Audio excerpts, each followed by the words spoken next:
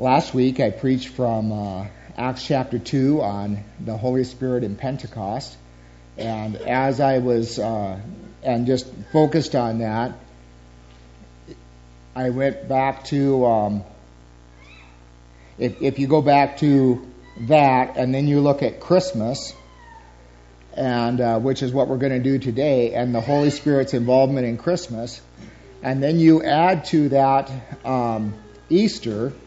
You can take Easter, if you go to Romans 8, verse 11, it talks about how the Spirit, the Holy Spirit, raised Jesus from the dead. And so you take a look at all of the major holidays and the major events in Christianity, and every one of them, the Holy Spirit is central and focused in. And so, for what it's worth, I'm going to get to my point right away. That way, if you fall asleep, you won't have missed much. But the most important events in Christian history, Christmas, Easter, and Pentecost, the Holy Spirit was all very much involved in. They simply wouldn't have happened if the Holy Spirit hadn't been there. We would not be celebrating Christmas if it wasn't for the role of the Holy Spirit. Now, when you read the events of the life of Jesus, and consistently throughout his life, the major events of Jesus' life on earth, the Holy Spirit was right there. He was there at the birth. He was there at his baptism. He was there at his temptation.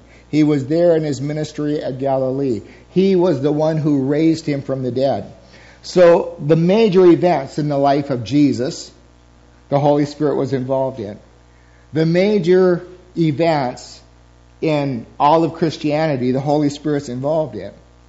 The major event for you and I is for us to invite Jesus into our life. And John chapter 3 verse 5 says that we cannot even be born again unless we are born of the Spirit. So without the Holy Spirit, you and I don't even have a chance at being born again and going to heaven. The early church sought out men appointed by the Holy Spirit. They looked for men filled with the Holy Spirit to serve as elders, deacons, and administrators. You look at the history of the world, and any great movement of God, any reformation, any great awakening or revival, anything significant that God has ever done in the world has been a work of the Holy Spirit. And the same thing is going to be true in your life and my life. If we are going to see God do anything significant through us, it's going to be because we allowed the Holy Spirit access and room in our life to work through us. Because you and I can do nothing by ourselves. Jesus said that as plain as day. He couldn't have made it any plainer. Apart from me, you can do nothing. Apart from the Holy Spirit's work in our life, we will not accomplish much as a church, as a nation, unless we come under the direct influence of the Holy Spirit. So, I want to draw your attention to this last verse in Revelation 22, verse 17. The Spirit and the bride say, "Come," and let the one who hears say, "Come." Let the one who is thirsty come, and let the one who wishes take the free gift of the water of life. That is a marvelous scripture, and it says that when the end comes and you and I get welcomed into heaven, it's going to be the Holy Spirit there saying, "Come." He's going to be involved even in that process of our life. So let me say this again. If you and I desire God to do anything significant in us, in our church, in our nation, we have to give the Holy Spirit access. Now, first of all, that means that we dare not grieve the Holy Spirit, according to Ephesians 4:30. It means we cannot quench the Holy Spirit, 1 Thessalonians 5:19. And it means that we cannot blaspheme the Holy Spirit. Mark 3:29 and Luke 12:10.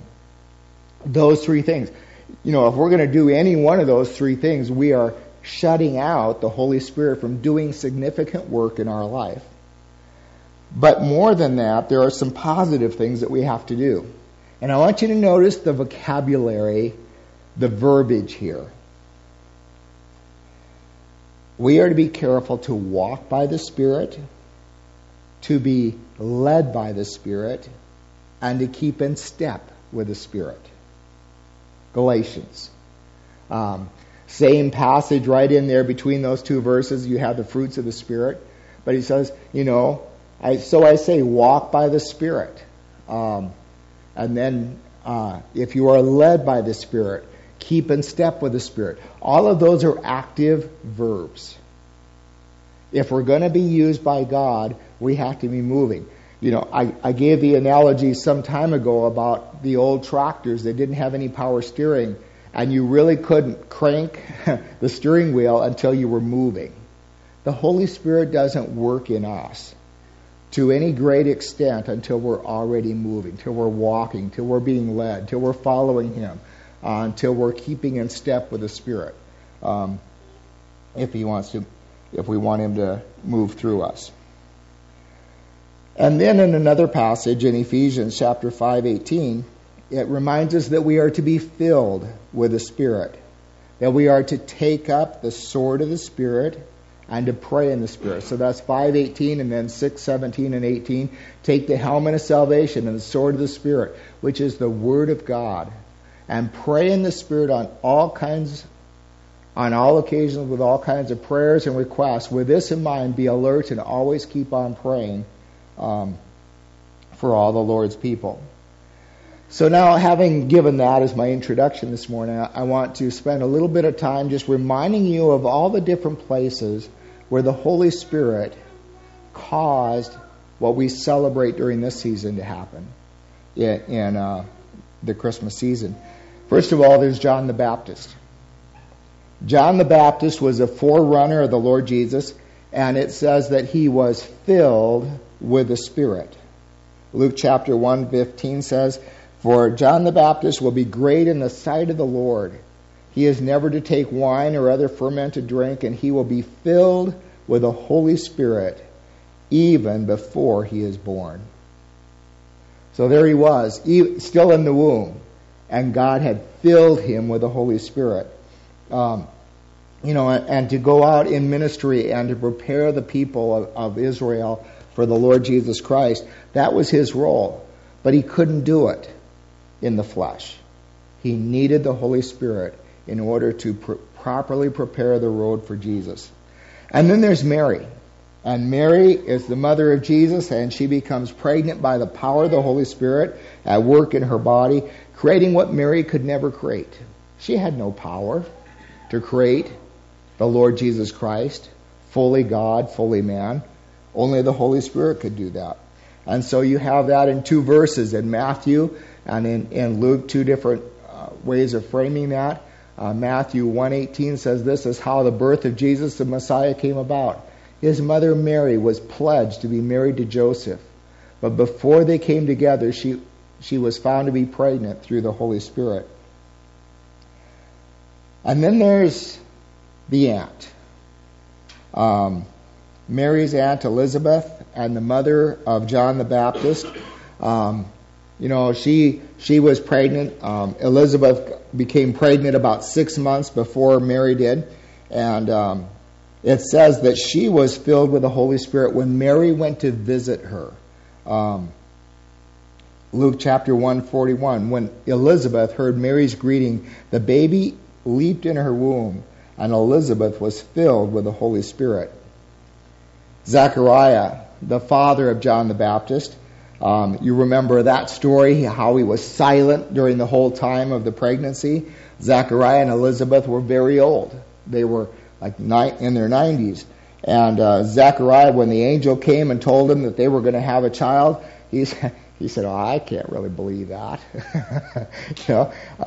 He would have been just like me, a doubting Thomas at that point, with good reason.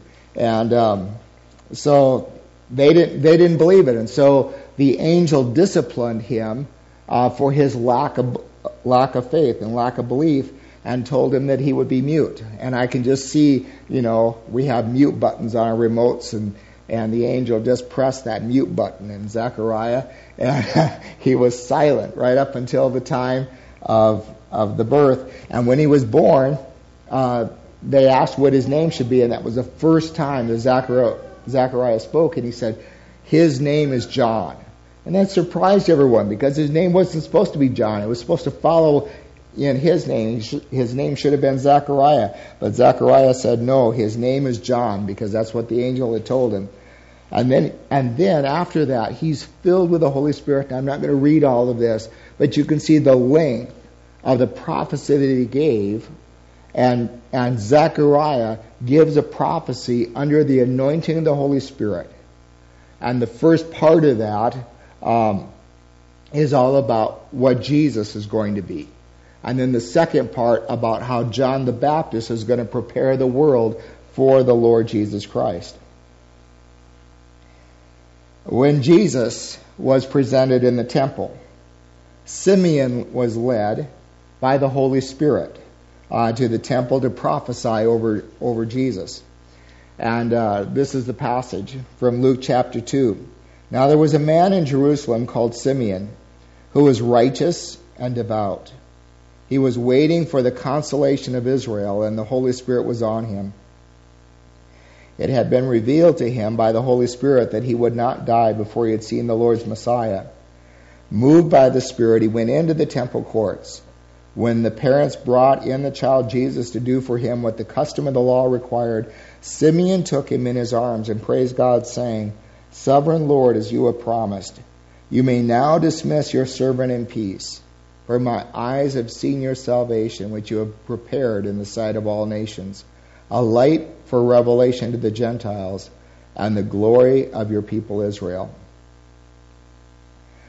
So those are the Christmas narratives and the passages that deal with how the Holy Spirit was involved in all the different details that went into the Christmas season. And so, friends, I want to remind you again, if God is going to do anything major in us and through us, the Holy Spirit needs to be involved. He wants to be involved. And we have to live our lives in such a way that the Holy Spirit is involved. We just can't offend Him with the way that we're living. We have to walk in step with the Holy Spirit. Dr. Larry Hughes was one of my favorite professors at Oklahoma Wesleyan when I was there. And this is actually, he was my favorite preacher. I loved to listen to him preach. And he would, this was one of the quotes I took away from one of his sermons. No person is ever convicted of his or her sin and need of Christ except by the work of the Spirit. No person is ever born into the kingdom of God except by the ministry of the Spirit. No believer is ever cleansed and set apart for service except by the power of the Holy Spirit. So as we look into the Christmas story, one thing we're reminded of is that the Holy Spirit, without the Holy Spirit, we wouldn't be celebrating Christmas. And without the Holy Spirit, we wouldn't experience much happening in our own spiritual lives. Now, one of the other things that we notice as we walk through the Christmas story is that the Holy Spirit came upon people who were already obedient. I want you to see 4 cases in particular. Describes Zechariah and Elizabeth. And they were righteous in the sight of God, Luke says, observing all the Lord's commands and decrees blamelessly. Just living a consistent, righteous, and blameless life, keeping their focus on God, even though they'd gone through their whole life thinking God wasn't going to fulfill their dream of having a child. They just kept steadily living in obedience to God, righteous and blameless in the sight of God. Then there's Mary, who the scriptures say she found favor with God. That's what the angel told her when he came. And when he told her what was going to happen, that was going to completely disrupt her life, caused the whole community to question her and all of that. She simply said to the angel, she said, I am the Lord's servant. May your word be fulfilled in me. Doesn't matter what it costs. Whatever the Lord wants, I am surrendered. I am willing to do what God wants me to do. Then there's Joseph, the father. Joseph was faithful to the law, it says. And when he said he didn't want to expose Mary to public disgrace. He had that heart for goodness towards other people. And so he was faithful. He didn't want to hurt anyone. He did everything when Jesus was born according to the law. He went back to the Old Testament and they circumcised him on the right day. They took him into the right place to present him. They did everything according to the law. So Joseph was a godly man in leading his family. And then there was Simeon, the old man, who came. He'd been waiting for this day. God had told him that he wasn't going to take him until, he had seen the Messiah. And so he'd been waiting, and all of a sudden the Spirit led him to the temple, and he knew when he got there that Jesus was there. And so he walked up to Mary and Joseph, and he put his hands on Jesus, and he blessed them and blessed him. And it says Simeon was righteous and devout. So the Holy Spirit comes to all the Christmas people that we have in the Christmas narrative, and he comes to them because they've already been living a life that is pleasing in his sight. So we see in the New Testament, the Holy Spirit comes upon righteous, obedient people, but the reverse is also true. The Holy Spirit, when he comes to us, he creates obedience in us. There's one passage that in particular is quoted a lot in regard to the Holy Spirit and obedience. It's Acts chapter 5, verse 32. And it says this, we are witnesses of these things, and so is the Holy Spirit, whom God has given those who obey him. Now I want you to notice as you look at that, it doesn't say the Holy Spirit is given to those who previously obeyed him, or that obedience is the condition for receiving the Holy Spirit, though both of those may be true, but it says the Holy Spirit whom God has given to those who shall obey him.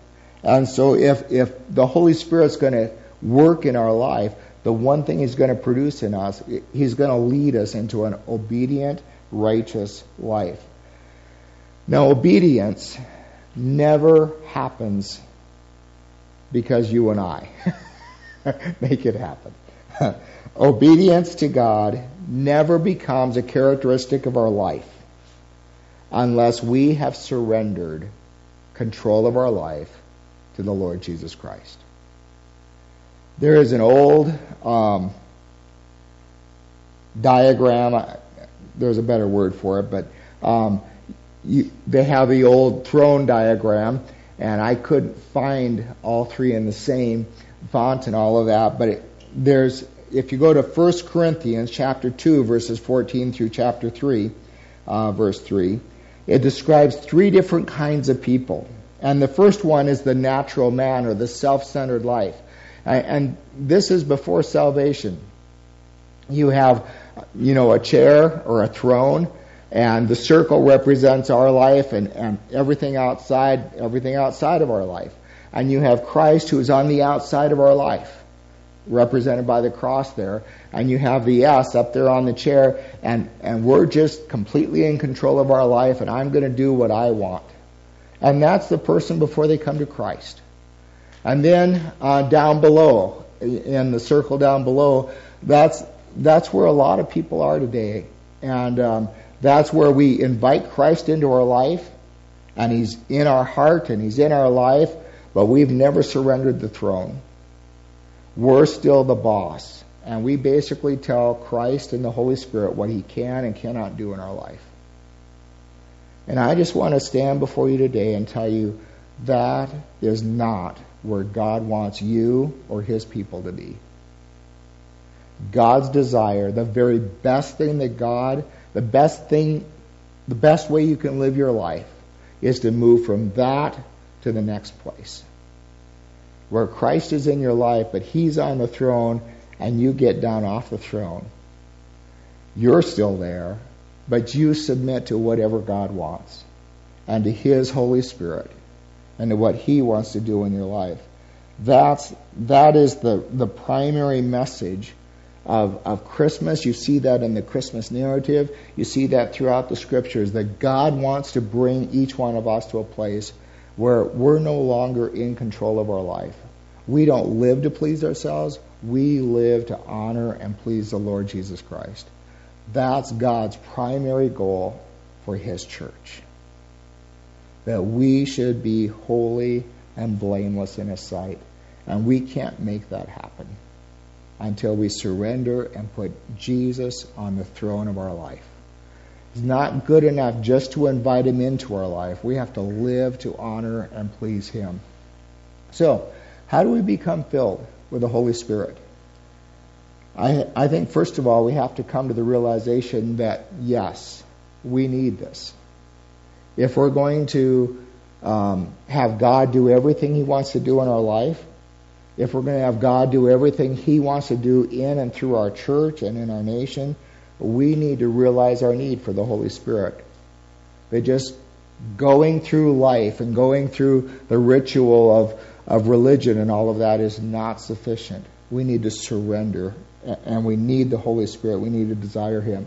Second, we have to repent, renounce known sin. The things that we know in our life that are not pleasing to God, and that's a matter of pulling ourselves off that throne and letting Christ on the throne of our life. We have to repent of known sin. And then we have to surrender daily control and allow the Holy Spirit to come in and just take control of our life on the day-to-day decisions that we make.